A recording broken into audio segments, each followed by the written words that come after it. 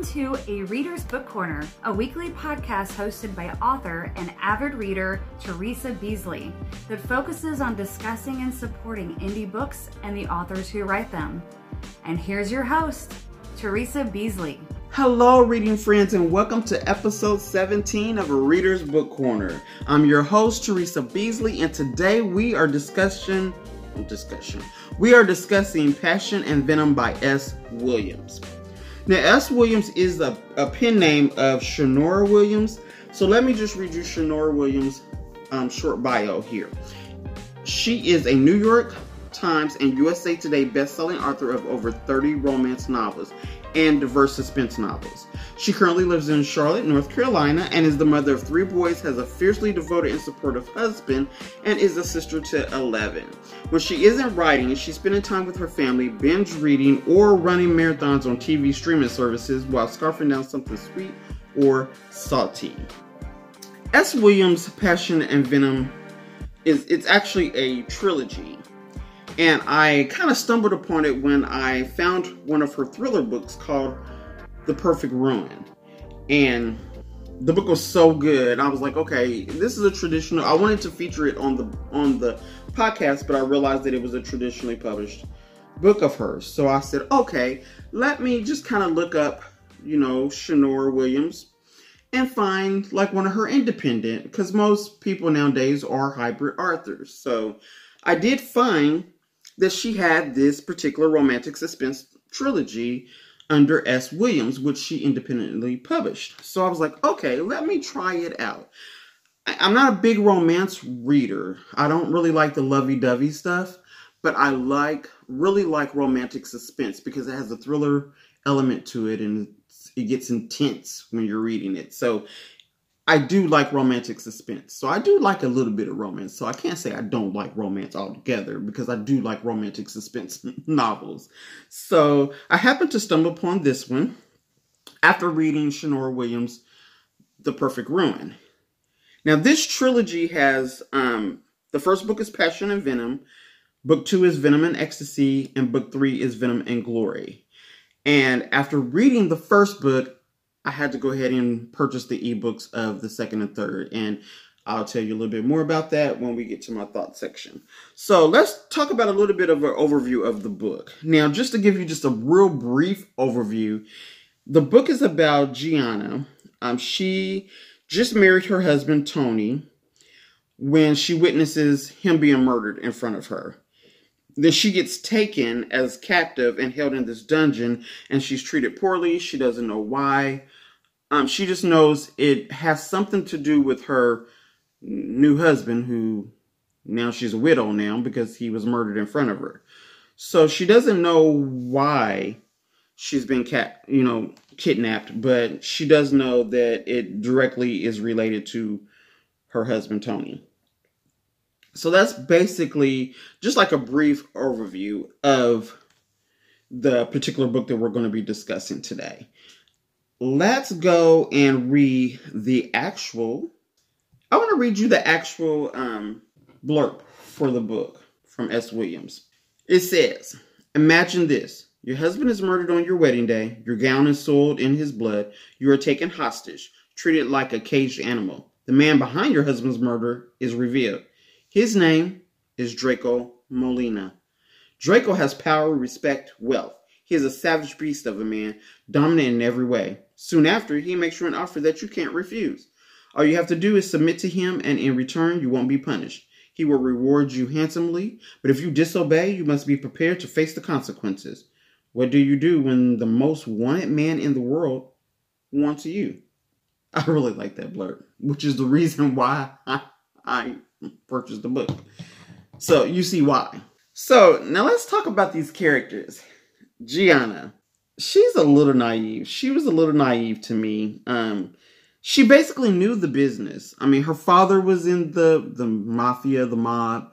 So she grew up in this particular business. So when she married someone that was in the business, she kind of knew what she was getting into.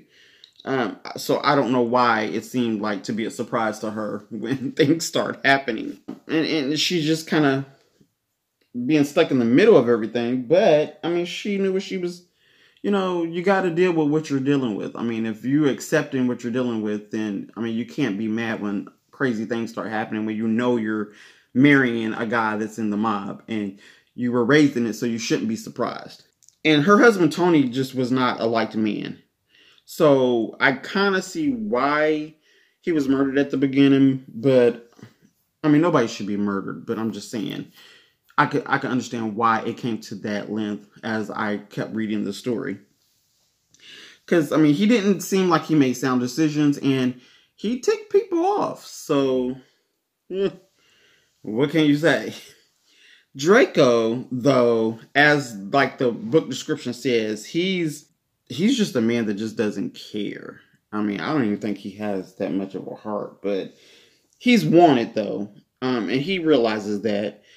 But when he realizes who Gianna is, I think his game plan changed a little bit. I mean, he's just ruthless. He doesn't mind torturing, killing. I mean, that's just him. So, and he runs his household on a very tight kind of schedule. He doesn't like you to talk back. He doesn't like you to be late. I mean, he's very strict in how he wants things. So, now Kevin was Tony and Gianna's driver. And Kevin turns out to be just awful. I mean, you could tell that Kevin's all about himself. He's all about money, and he's going to go with whoever can give him the most money. That's just his personality in the story. Francesca is a character that was already at Draco's home when Gianna was brought there. So Francesca, I guess, has been there for so long that she's just fell in love with him. I mean, even though he treats her, he must have treated her bad before Gianna came into the picture, but you could tell that she's just in love with him. She likes his attention, and she gets mad if she doesn't get his attention. So she likes the spotlight being on her. But when Gianna gets there, things change. And then there's Ronaldo. Ronaldo is the guy that's in the little held captive in the place where they put Gianna when Gianna first gets there. And he's there. He's a man that doesn't have arms. I mean, he's been tortured, and he's in this little dungeon thing, and he's trying to tell Gianna the ropes. Like, don't do this, don't do that, or you'll get hurt, or you'll get punished. So he's trying to give her instructions and trying to help her out. But Gianna is, her dad and parents treated her like a princess. So even though these things are happening to her, in her mind, I'm married to Tony, and I'm a mafia princess, and you should treat me accordingly. But everybody don't think like that. So he tries to help her out the best that he can so that she doesn't get hurt. And then Bane is Draco's right-hand man. He's got a very potty mouth too. And he's rude and mean, and he doesn't care, as well as the Axeman, who is also another one of Draco's henchmen. They're just rude, and they like that they get to torture people. They're just awful people. I mean, the mob people, come on now. I mean, it ain't like it's all roses. So, I mean, they have this hard, distinguished thing about them, demeanor, body language. It has to be hard and strict, and, like they don't take no stuff, because they don't take no stuff.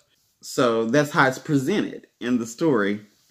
So I think she got the whole atmosphere of the mafia life correct. Now, when it comes to the actual, when Draco realizes who Gianna is and things kind of change, he's kind of ticked off of his henchmen because they picked up a mafia princess, which they shouldn't have done. He has to regroup. My thoughts on this book is, now I will say, my favorite romantic suspense author is Aletha Romick. Her Consequences series has tainted me for everybody, all the other romantic suspense books. So when I'm reading a romantic suspense book or I look to pick one up, I always compare it to, which is bad. I know it's bad and I shouldn't do it, but I compare it to Aletha Romick's Consequences series. Matter of fact, one of her characters was named Tony. Yeah, it is Tony. But anyway, besides that, I love her Consequence series. It's a romantic suspense series that I can read over and over again because I love, Tony and Claire in that series. When I went into S. Williams' book, it kind of gave me that type of feel. Only it's different because it's like a mafia romantic suspense book, whereas Elite is not. But I will say, I really enjoyed S. Williams. I didn't read the reviews before I read it because I didn't want that to taint my image of the book, but I really enjoyed her writing in this book. I really liked the book, The Perfect Ruin. The twists and things in that and how it was revealed in that book was so awesome. But in The Passion of Venom, it's like a different reveal, a different twist, a different awesome. And an author can write two different genres of book or a same genre book and the books be totally different. So the feel with her romantic suspense was totally different than the feel that with her thriller book, The Perfect Ruin. So I really, really enjoyed Passion and Venom. So I will now add S. Williams to my romantic suspense list of authors that I like, that I favor. Because I think she's got the suspense part down in her books. I mean, the book was like, in some areas it was intense, and then in some it was erotic to some points. And then sometimes it was gross too. At times, especially when there was like killing involved. But I'm sorry, I'm all for the gross stuff. You know, when you're married to a horror filmmaker, you can't help but be around the gross stuff. So that stuff I didn't mind.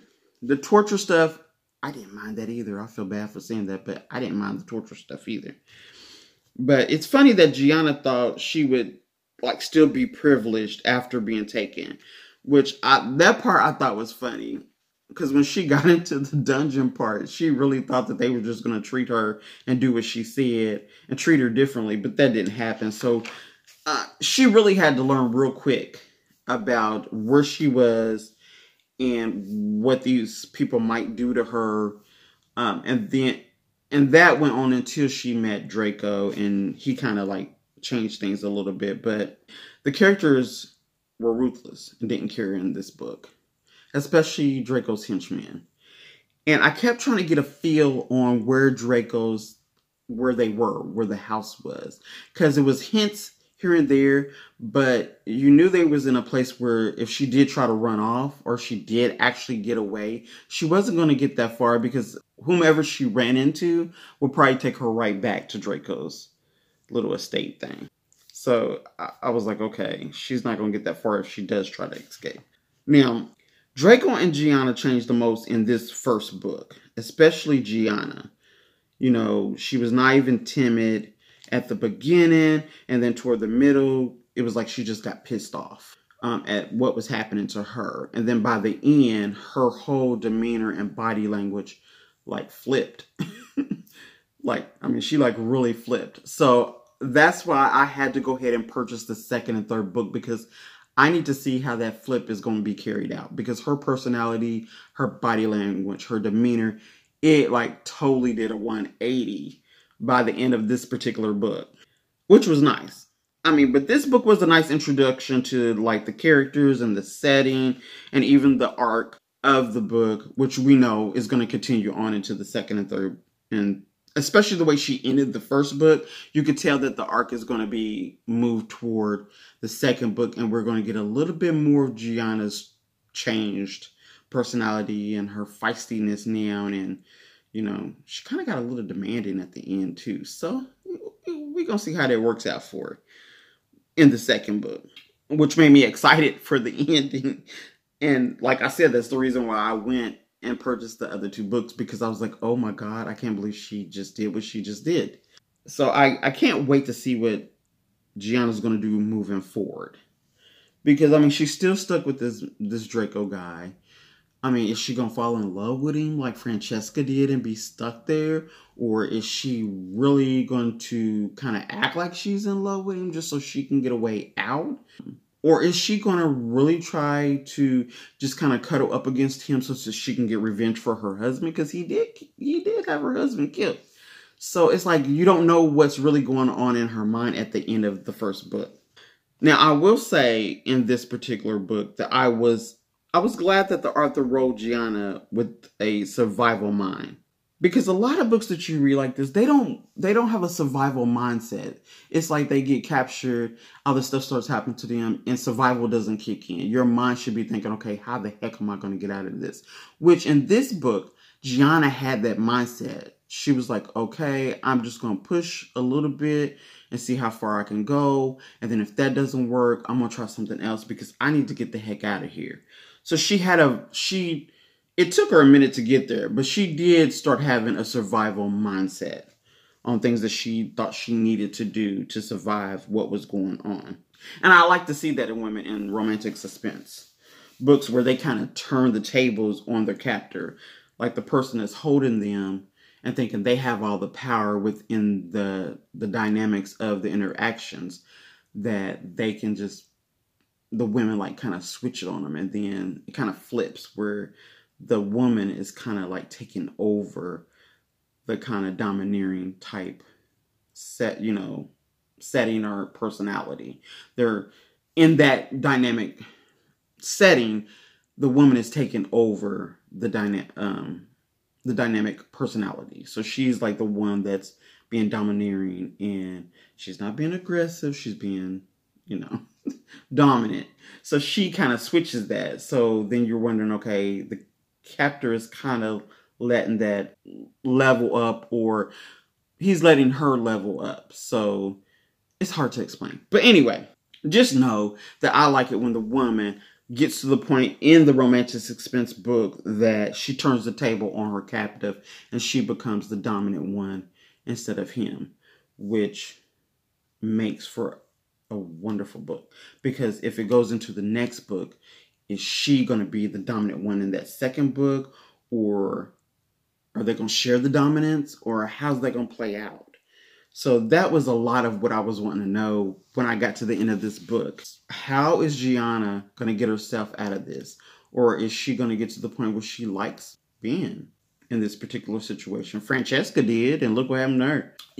I'm just wondering how it's going to play out. So I will probably discuss the second book, a little bit later on the podcast, once I get to read that. Because I do want to share with you all what happens next, or what I believe is going to happen next. Like, I kind of told you what I believe is going to happen, but I don't know if that really happened or not because I haven't read it yet. So I will share those things with you, and we'll discuss the second and the third book. The second book is Venom and Ecstasy, and the third book is Venom and Glory. So if you have not read, so let me ask, do you like romantic suspense? If so, what are some of the romantic suspense authors that you like? And have you read my second question is, have you read a book by Shonora Williams? Whether it's one of her romance books, one of her thrillers, or one of her romantic suspense books. Have you read any? Let me know. You can leave a comment on the blog at arbookcorner.wordpress.com/podcast. where I have the list of the podcasts. You can click into the podcast from today, and you can leave a comment on there and let me know, have you read any of her books? Have you liked her writing style? Because I really, really enjoy her writing style, and I'm glad I was introduced to her. So I will continue to read her books. I think she's a wonderful writer, so I will continue. I've added her to my list, so I will be picking up more. I picked up the other two books in the trilogy, but I will be picking up more of her books because I really enjoyed her writing. So, just let me know, what romantic suspense authors do you like? Or even the titles of the books that you've read that you might think I would like. Especially if they're by an indie author, if they are indie published. I would really, really like to know that. And if you've read Shonora Williams' books, I would like to know which ones you've read and what your thoughts were about them. So, get to know Shonora Williams by visiting her on Twitter at Shonora Williams, on Instagram at Really Shonora, and on Facebook, Shonora Williams Author. You can also visit her website at ShonoraWilliams.com. And if you want to connect with a Reader's Book Corner, you can catch us on Twitter, Instagram, Facebook at A Reader's BC. And like I said, visit the blog at arbookcorner.wordpress.com and check out other books that we feature. Also, if you just want to catch up on the podcast, /podcast. So, next week, we are going to be discussing A Weighted Soul by J.L. Williams. I've enjoyed her. She is a thriller horror writer. I've really enjoyed her thriller books, and this time she wrote a collection of short stories, little dark, twisted horror short stories, and we're going to discuss those next week. The book is called A Weighted Soul, and the author is J.L.W. Now, if you do want to pick up one of Shanora Williams' books, feel free to purchase from her website, or you can purchase her off of Amazon, Barnes & Noble, and all the platforms that the books are normally on. Until next time, happy reading. Bye.